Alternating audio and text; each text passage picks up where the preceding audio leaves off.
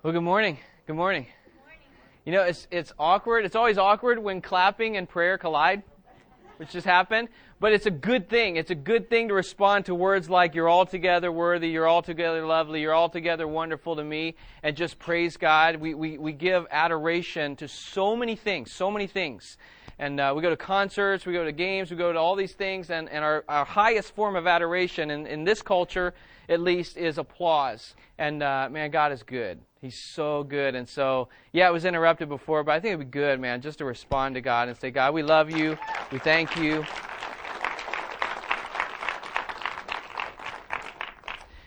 Man, if this is your first time here this morning, we're glad you're here. How many students from Ohio State are here this morning? First time. You've never been here before, though, okay? First time? Not that we don't care about those of you who've been here, but man, we're glad you're here. Like, first week of school, so if they look a little tired, then that's probably why. But man, we're glad you're here this morning, and yeah, very cool. But I love times. If this is your first time here, this is a little different this morning than we normally do. It's just nice for me sometimes. We just kind of take the band away and kind of get quiet in our worship before God. And I just love that. And it's just, man, when I can come before Him and just sing with just less sound sometimes, it's just good for me, and I hope that's good for you too. But man, if you haven't been here the last 2 weeks, we've been talking, kind of going through a series in the midst of a series. We're actually, the big picture series that we're doing is we're going through the book of Acts. And going verse by verse through the book of Acts. And so we're on a long road to make it through this book. But in the midst of that, we've come across this passage in Acts 2, verses 42 through 47. It really talks about how the early believers were so devoted to God. And not only were they devoted to God, they were so devoted to God, they were devoted to the apostles' teaching. What that means is they just did what God told them to do.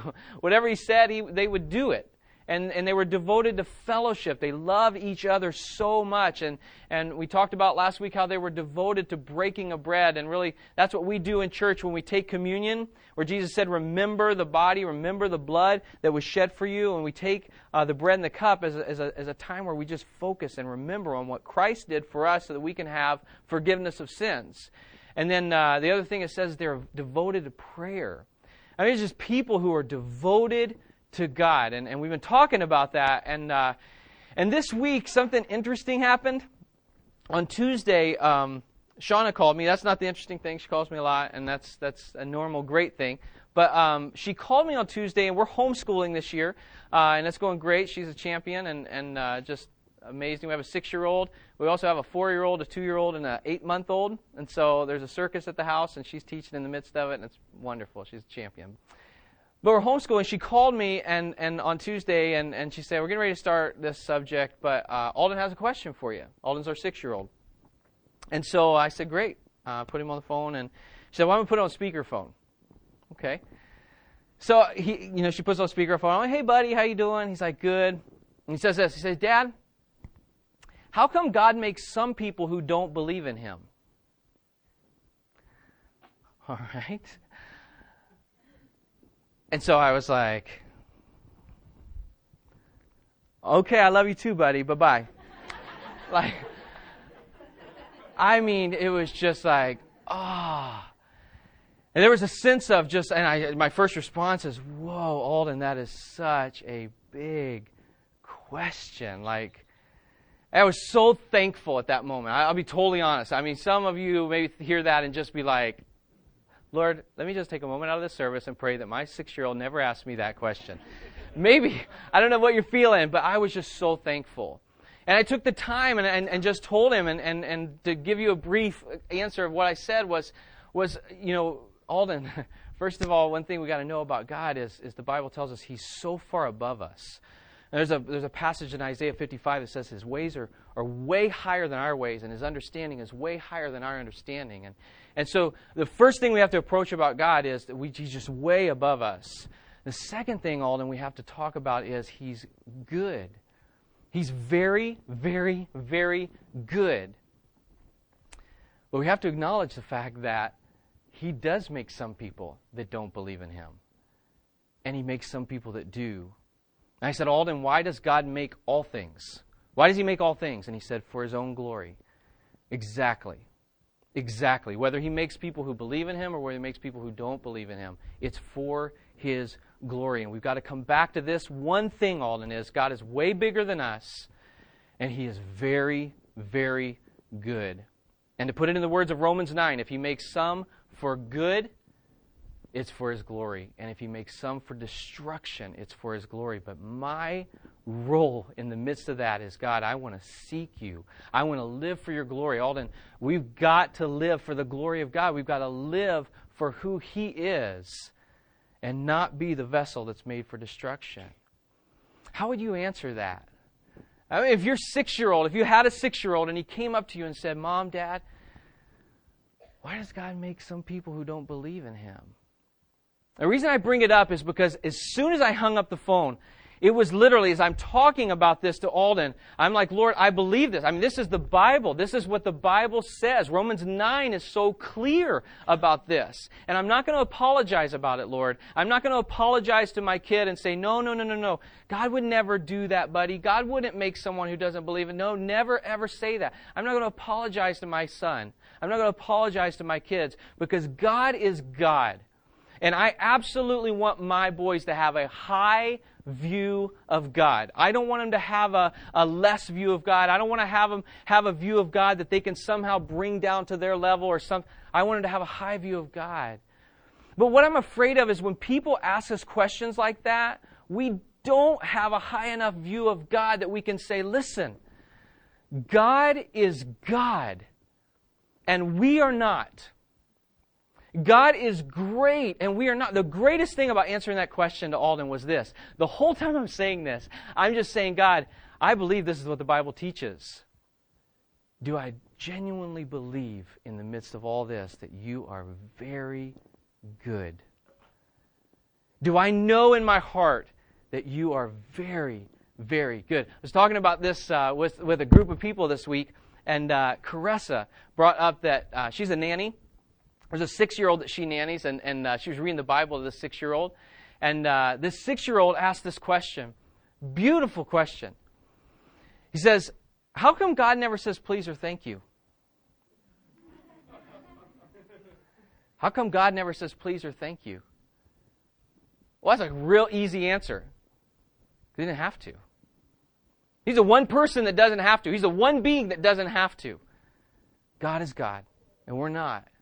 And so as I was thinking through that, I just thought, man, are we so devoted to God, so in love with God, so treasuring God, that we're not going to apologize for Him? We're not going to try to dumb Him down. We're not going to try to lessen the blow of who God is and just try to tell people, no. Because really that's the temptation in our heart. If our son or our daughter comes up and says, Dad, Mom, why does God make people who don't believe in Him?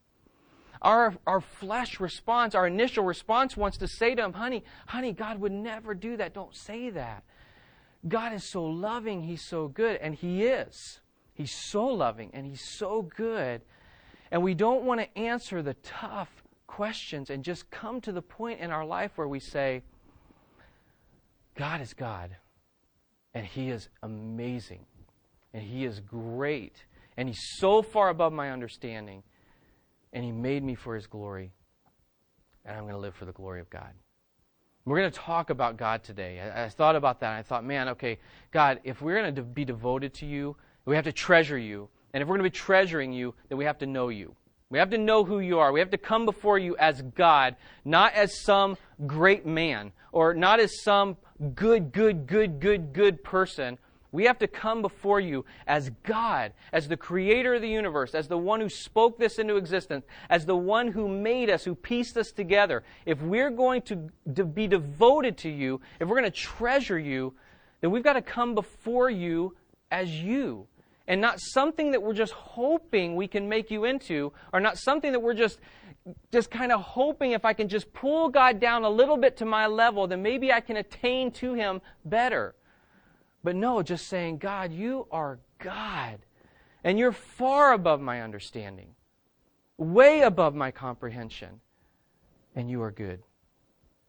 And I love You. And so we're going to look at a passage today that's outside of the book of Acts. And it's Isaiah chapter 40. Right in the middle of your Bible. Actually, if you picked up a Bible from the back, you can turn to page 600. And it'll be there. Reading from the English Standard Version, which is what we have in the back there. I'm going to read several verses. I want to take my time reading this and really just asking that we meditate on the verses. And it's all talking about God and who He is and what He's like and His bigness, His greatness. And so just really want to take time reading through this and just encourage you to think about what does that mean about God as we read through the passage. But I'm going to pray, and then we're going to start with verse 12 from Isaiah 40. God, you are amazing, and you are so far above our understanding. My words are less than mediocre.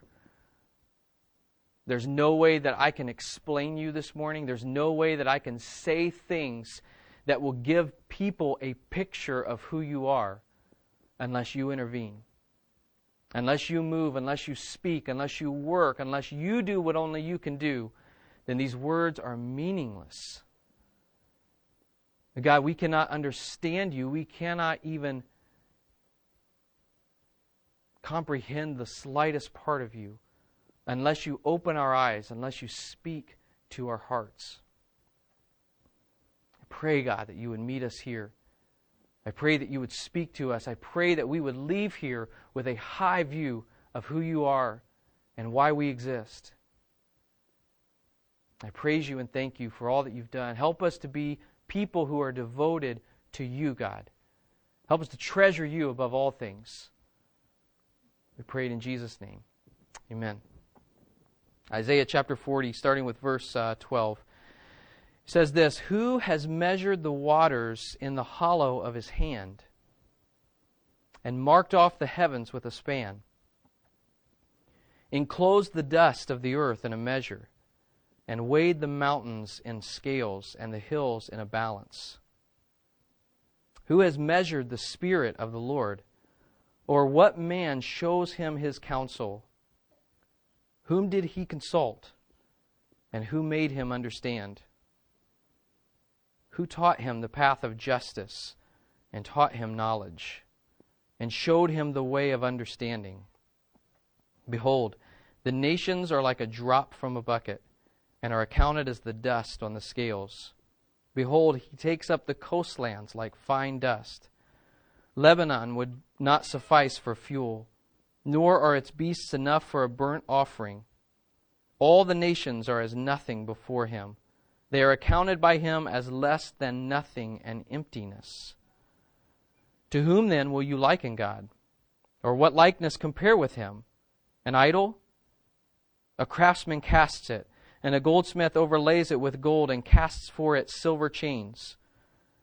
He who is too impoverished for an offering chooses wood that will not rot. He seeks out a skillful craftsman to set up an idol that will not move. Do you not know? Do you not hear? Has it not been told you from the beginning?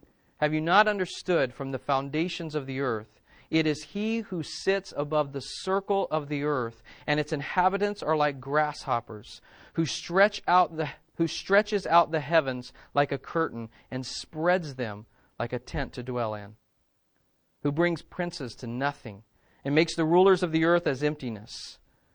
Scarcely are they planted, scarcely sown, scarcely has their stem taken root in the earth when he blows on them and they wither. The tempest carries them off like stubble. To whom then will you compare me, that I should be like him, says the Holy One? Lift up your eyes on high and see who created these. He who brings out their hosts by number, calling them all by name. By the greatness of his might, and because he is strong in power, not one is missing. Why do you say, O Jacob, and speak, O Israel, my way is hidden from the Lord, and my right is disregarded by my God? Have you not known? Have you not heard? The Lord is the everlasting God, the creator of the ends of the earth. He does not faint or grow weary. His understanding is unsearchable. He gives power to the faint, and to him who has no might he increases strength. Even youths shall faint and be weary, and young men shall fall exhausted. But they who wait for the Lord shall renew their strength. They shall mount up with wings like eagles. They shall run and not be weary. They shall walk and not faint. We're going to talk about God today. We're not going to have a 2-point or a 4-point or an any point message that just says, do this and your life will be better, or do this and you'll be a better follower of God. We're just going to talk about God. We're going to talk about what He's like and who He is, and really ultimately the purpose and reason why we ought to be treasuring Him above everything else in our life. There's a passage in 2 Corinthians chapter 4, verse 4. It says, the God of this world has blinded the eyes of the unbelievers so that they cannot see the light of the gospel of the glory of Christ. 2 verses later it says, but God has shown in our hearts that we see the light of the knowledge of the gospel of God in the face of Jesus Christ. Man, my desire for me and my desire for every single person that is sitting here is that we treasure God, that we worship God, that we love God, that we follow God, that we just see God as the greatest thing that we could ever find and give our lives to Him. But we are not capable of doing that unless God intervenes. Unless He, like 2 Corinthians says, unless He shines in our hearts so that we can see that He is great. And that's my prayer for today. My prayer is that we would just set everything else aside. I mean, every single person here has an agenda. Everybody, whether it's their job tomorrow, whether it's school tomorrow, whether it's something, we have things that are going on in our minds and lists that we're going through and things we got to accomplish today before we get to school tomorrow or to work tomorrow. And what I'm asking is that we just set that aside and say, God, help. Help me. I've got so many things going on inside of me, and God, I need You to shine in my heart, and I need to see Jesus. I need to see God. I need to see what He's like, and I want to treasure Him above all things. That's my prayer for us today. That's my prayer. We're going to look at this passage and take several pieces of it, but we're going to start in Isaiah 40, verse 12. In that first line, who has measured the waters in the hollow of His hand? Who has measured the waters in the hollow? You know what the hollow of your hand is? It's just this. It's just this. To give you a picture, you see that? Okay, that's how much water I can hold in the hollow of my hand. It's funny, right?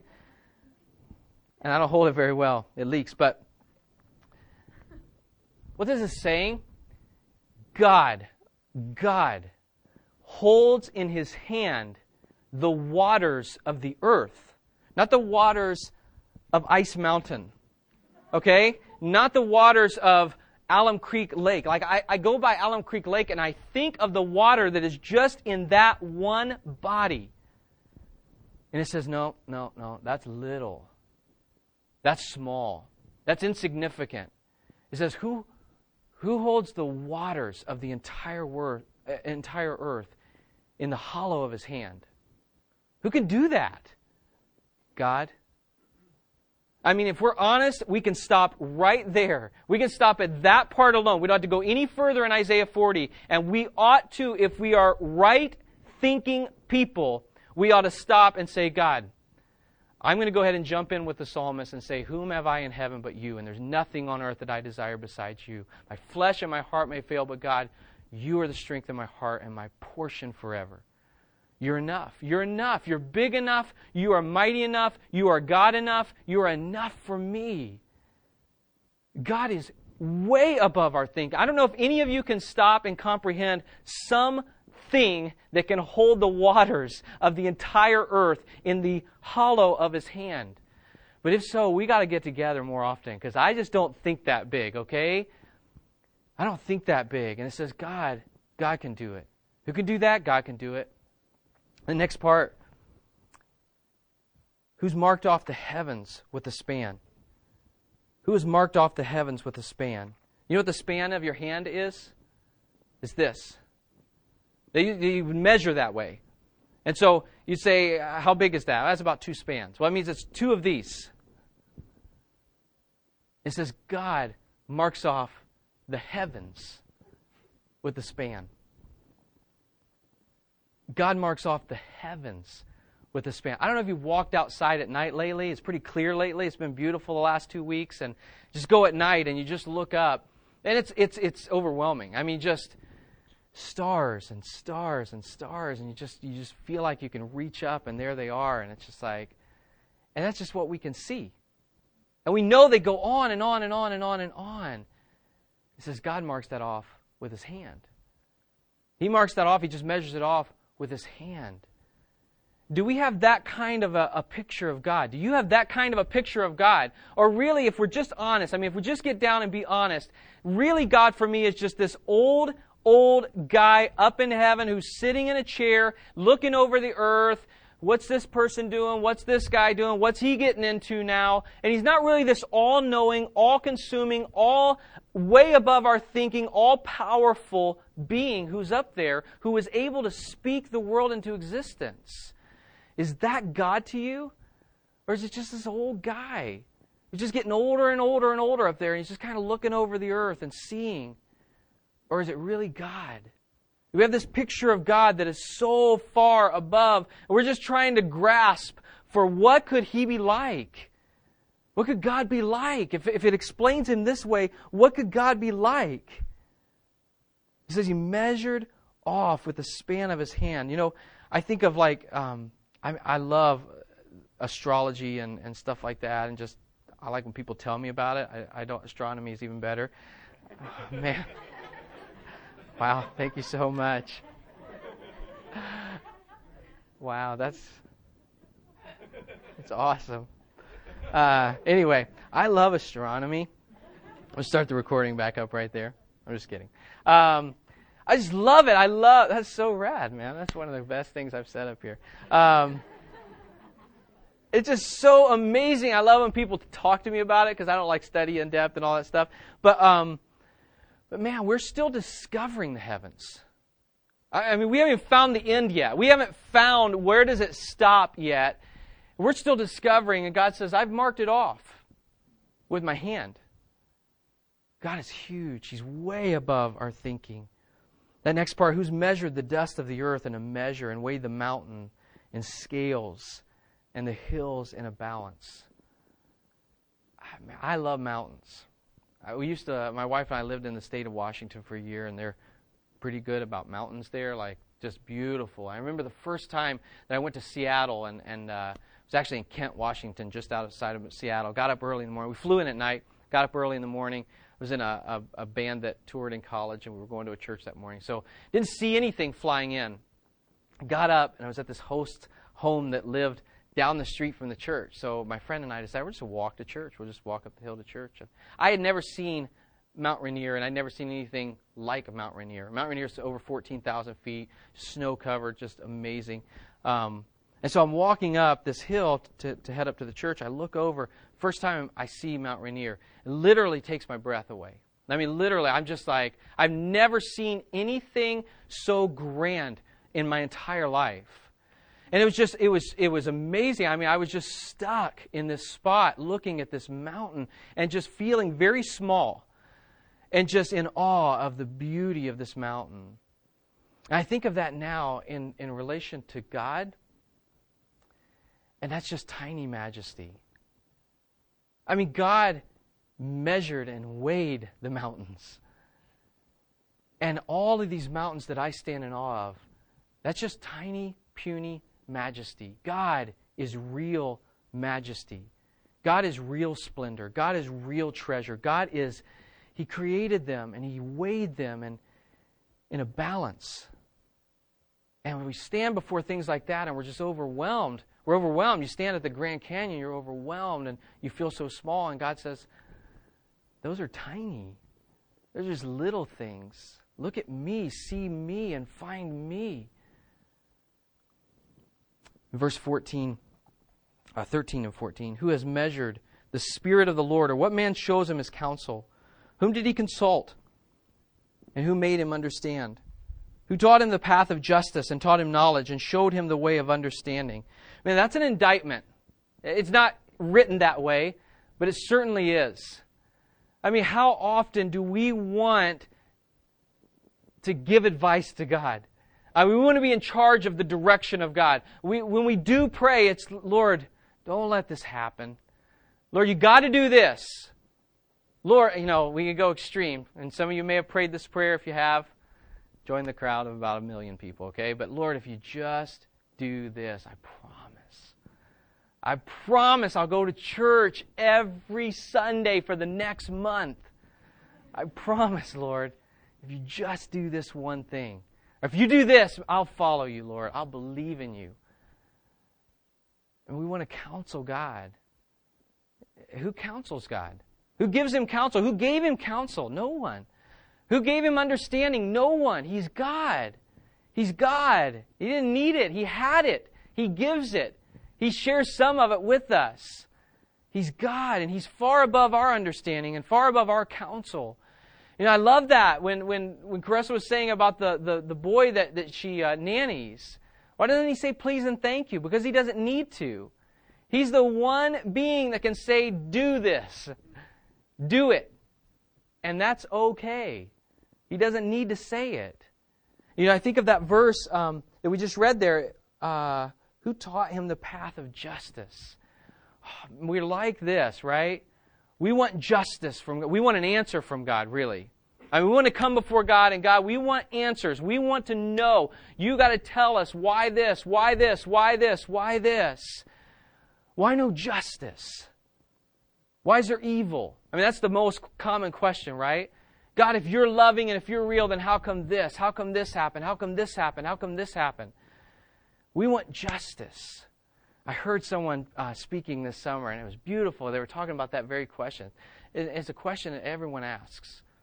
There's a loving God. How come there's evil in the world? How can you let that happen? And this guy turned the question around. I'm going to share that with you this morning. Because if we really are His creatures, if we really are His creation, this is really the fair question, right? Instead of coming before God and saying, we have rights and we demand that you tell us, why is this? Why is there evil? Why is there bad stuff if you're such a loving God? Why don't we turn the question around and be fair and say, if there really is a just and righteous and holy God, how does He know what I thought and did yesterday and not kill me in my sleep last night? Why is that? Grace. Grace. God owes us nothing. He doesn't owe you anything. He doesn't owe you any answers. He doesn't owe me any answers. And in light of that, in the midst of all of that, I'll give you grace, though. You don't deserve to live, but I'll give you breath.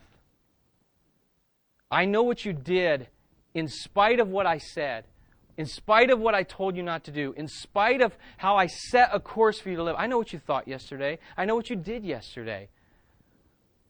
I'll let you go on. I'll let you live. I'll give you grace. And for many of us, I'll give you forgiveness. Man, God doesn't owe us anything. Who gives Him counsel? Who gives Him understanding? No one. He doesn't need it. He is well in control of all that. He's done a pretty good job for 10,000 years or whatever, 6,000 years or whatever this earth has been. He's done a really good job, and He's never come to me. I can assure you, He's never come to me and said, Tony, I need some advice on this. I just don't understand your kids. What do you want me to do? How can I lead them? How can I bring them to me? He doesn't need advice. He doesn't need counsel. He's God. Verses 15 through 17. Just look at verse 17. All the nations are as nothing before Him. They are accounted by Him as less than nothing and emptiness. I was thinking about that verse this way. I thought about the military of the United States. It's pretty powerful. I don't know if you noticed in the last however long you've lived. I mean, the weapons that they have and they use is scary. I mean, it's powerful. And I imagine, like I was thinking through, I'm like, here's all the weapons that we know of that they have and they use, and scary. And like, I can imagine they probably have things that we don't know of that are even scarier. And God says, nothing and emptiness. It's nothing and it's emptiness. He's not afraid of the army in the United States. In fact, He's not afraid of the armies of the entire world.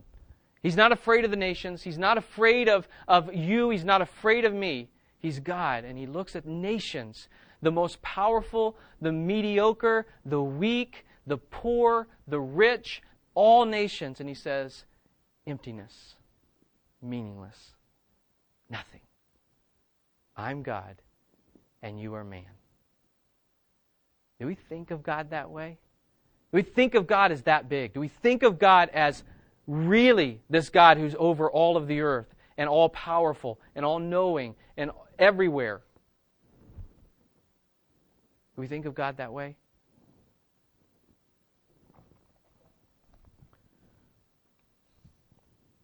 Go to verse 18. It says, to whom then will you liken him? Who will you liken God to, or what likeness compare? Are you going to make an idol? Or are you just going to come up with an idea of who you think God would be like? This is how Jesus really was. This is how he really lived. This is what he really did. Don't pay attention to what it says here. Don't pay attention to what it says there. This is what Jesus was really like. Are you going to come up with another idea? Who are you going to compare him with? What are you going to serve? Are you going to serve God as he is? Or are you going to come up with a better idea of what God would be like? God says, I'm God. I'm God. Come before me and serve me and devote yourself to me. Give your life to me. It goes on in verse 22. It is he who sits above the circle of the earth, and its inhabitants are like grasshoppers, who stretches out the heavens like a curtain and spreads them like a tent to dwell in, who sits above the circle of the earth. Imagine, I've seen pictures from NASA where the astronauts will take a picture looking down on the earth, which is amazing. It says that God sits above all of that and looks at the circle of the earth, and its inhabitants are like grasshoppers. I started thinking about that and how we approach God, and how we just come before God and we'll demand things, or we'll expect things, or whatever. And it says in here, it says we're just grasshoppers. I have 4 boys. Sammy is 2 years old. Definitely our interesting one. He's been the curveball in the whole mix. And Sammy, man, he'll come out, he'll say to me and to Shauna sometimes, he's not allowed to do this, by the way, just to let you know ahead of time. But we'll say something to him to correct him or to lead him or instruct him, and he'll say sometimes this for a second. You don't talk to me that way. And I'm like, oh, okay. I'm like, oh, really? Watch this. Like, that was nothing just like a second ago. Watch this. And that's just Sammy. Like, even in our home, we know you don't have the right to talk to me, the parent, that way. And you're not going to do that. And we're going to set boundaries and instruct you and lead you in the way of righteousness so that you don't do that anymore. But he doesn't compare us to children. He goes way, way, way lower than that. We're like grasshoppers. I brought a grasshopper this morning, okay? I'm going to get him out because this guy is super fast. I call him Pete. All right? Come here, buddy. Couple more tricks and you got total freedom, I promise. Come on. There he is. You see him? Look at that. He's fast. That's why I'm not going to let him out. I tried once. That's Pete. Have you ever looked in the face of a grasshopper? Man, it'll change your life. But imagine this grasshopper coming up to any one of you. Okay? Just imagine with me. Little Pete here. Set him free after the service. You going out in the parking lot. Here comes little Pete. Just a buddy. Comes up to you. You don't talk that way to me. No, you don't say that to me. Whatever it is, just coming up and demanding answers from you. Why do you do this? How come some of you people step on us? If you're such loving people, how come we get stepped on? If you're such loving people, how come you allow grasshoppers all over the earth to get stepped on? Stomp. Really, right? That's what our response is. Right? Little Pete's going to be freed, I promise, all right? But imagine that. Imagine if this little grasshopper comes up to you and says, I got some questions, and you better have some answers. What'd you do after laughing? Hi, little Pete. You're going to go for a ride. Right? But that's what we do to God. It says we're just little grasshoppers, and And yet we just hop right up to God. Hey, I got some questions. And you're going to give me some answers. And God doesn't have to do that.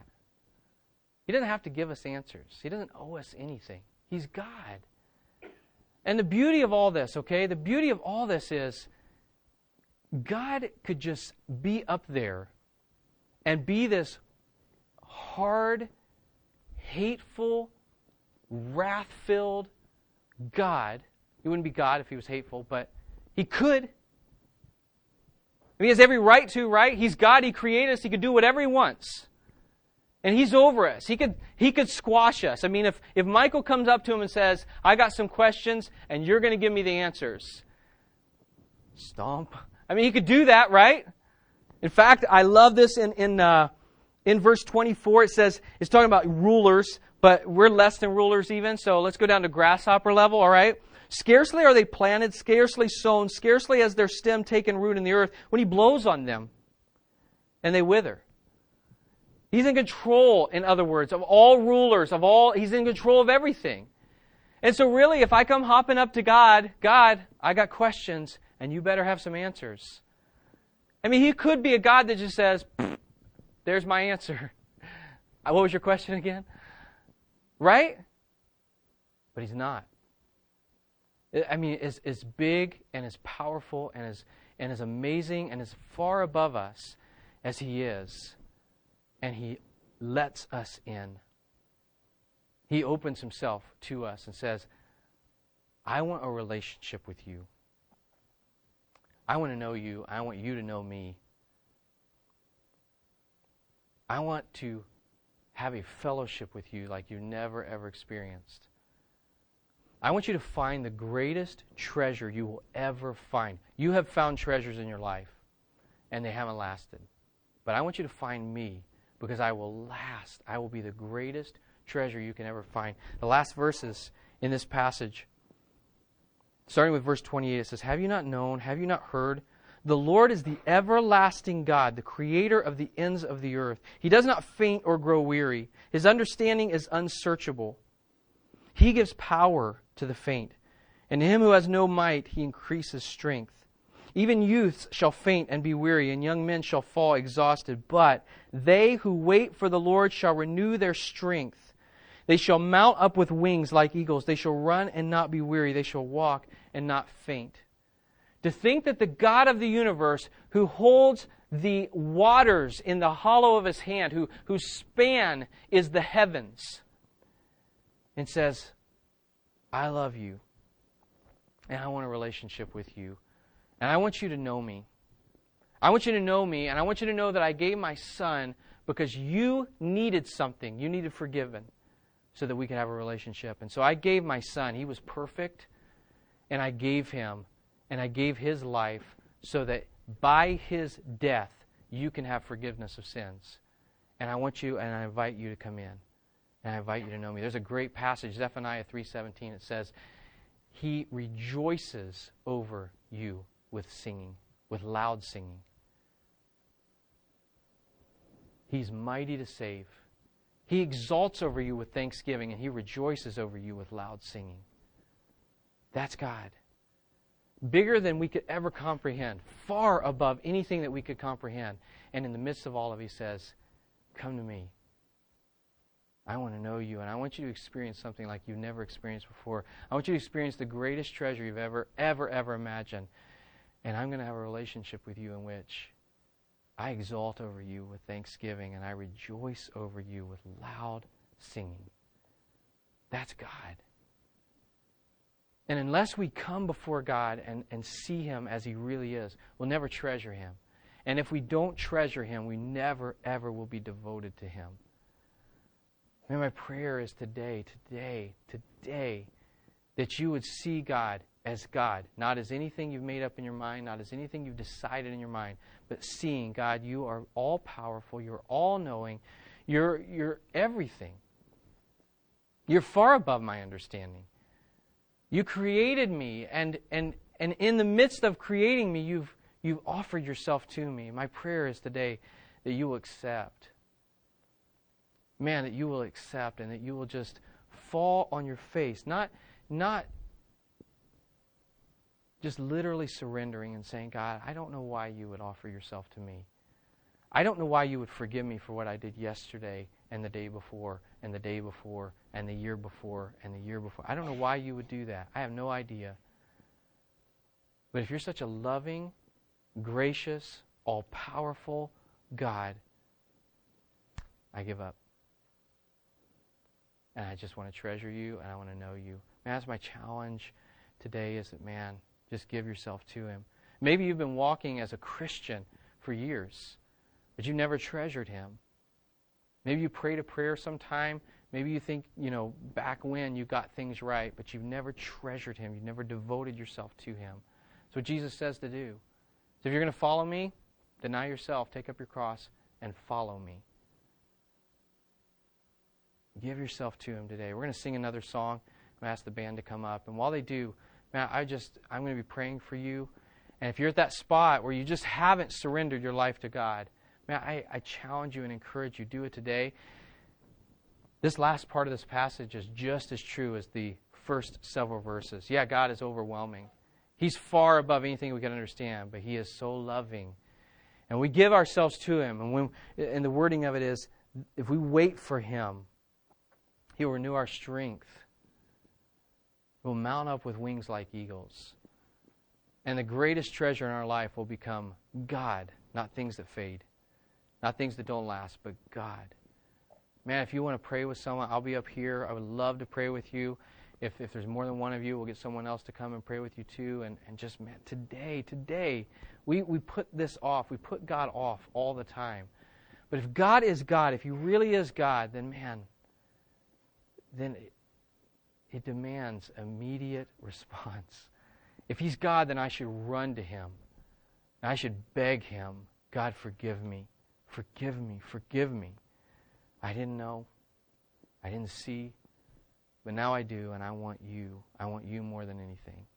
Let me pray. Father, thank you so much for your goodness and your grace, God, that reaches far beyond our sins, that reaches far beyond our mistakes, that reaches far beyond our comprehension, Lord, that reaches into us to forgive us.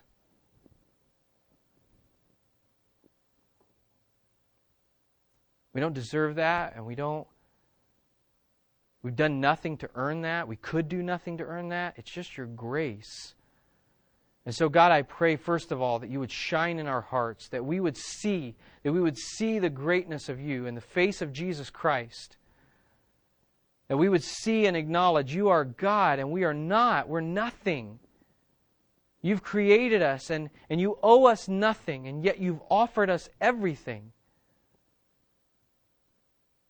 God, may we see you and treasure you and run to you, bowing before you and surrendering our lives to you. May we be a people who are devoted to you, God. Not just in this hour, not just in this moment, but God, you would change us, that you would renew our strength, that we would mount up with wings, even as eagles, and soar. Because the greatest treasure of our life is the God of the universe. And our God can hold the waters in the hollow of His hand. Our God can mark off the heavens with a span. Our God needs no counsel. Our God needs no understanding. Our God is God. And we submit to you.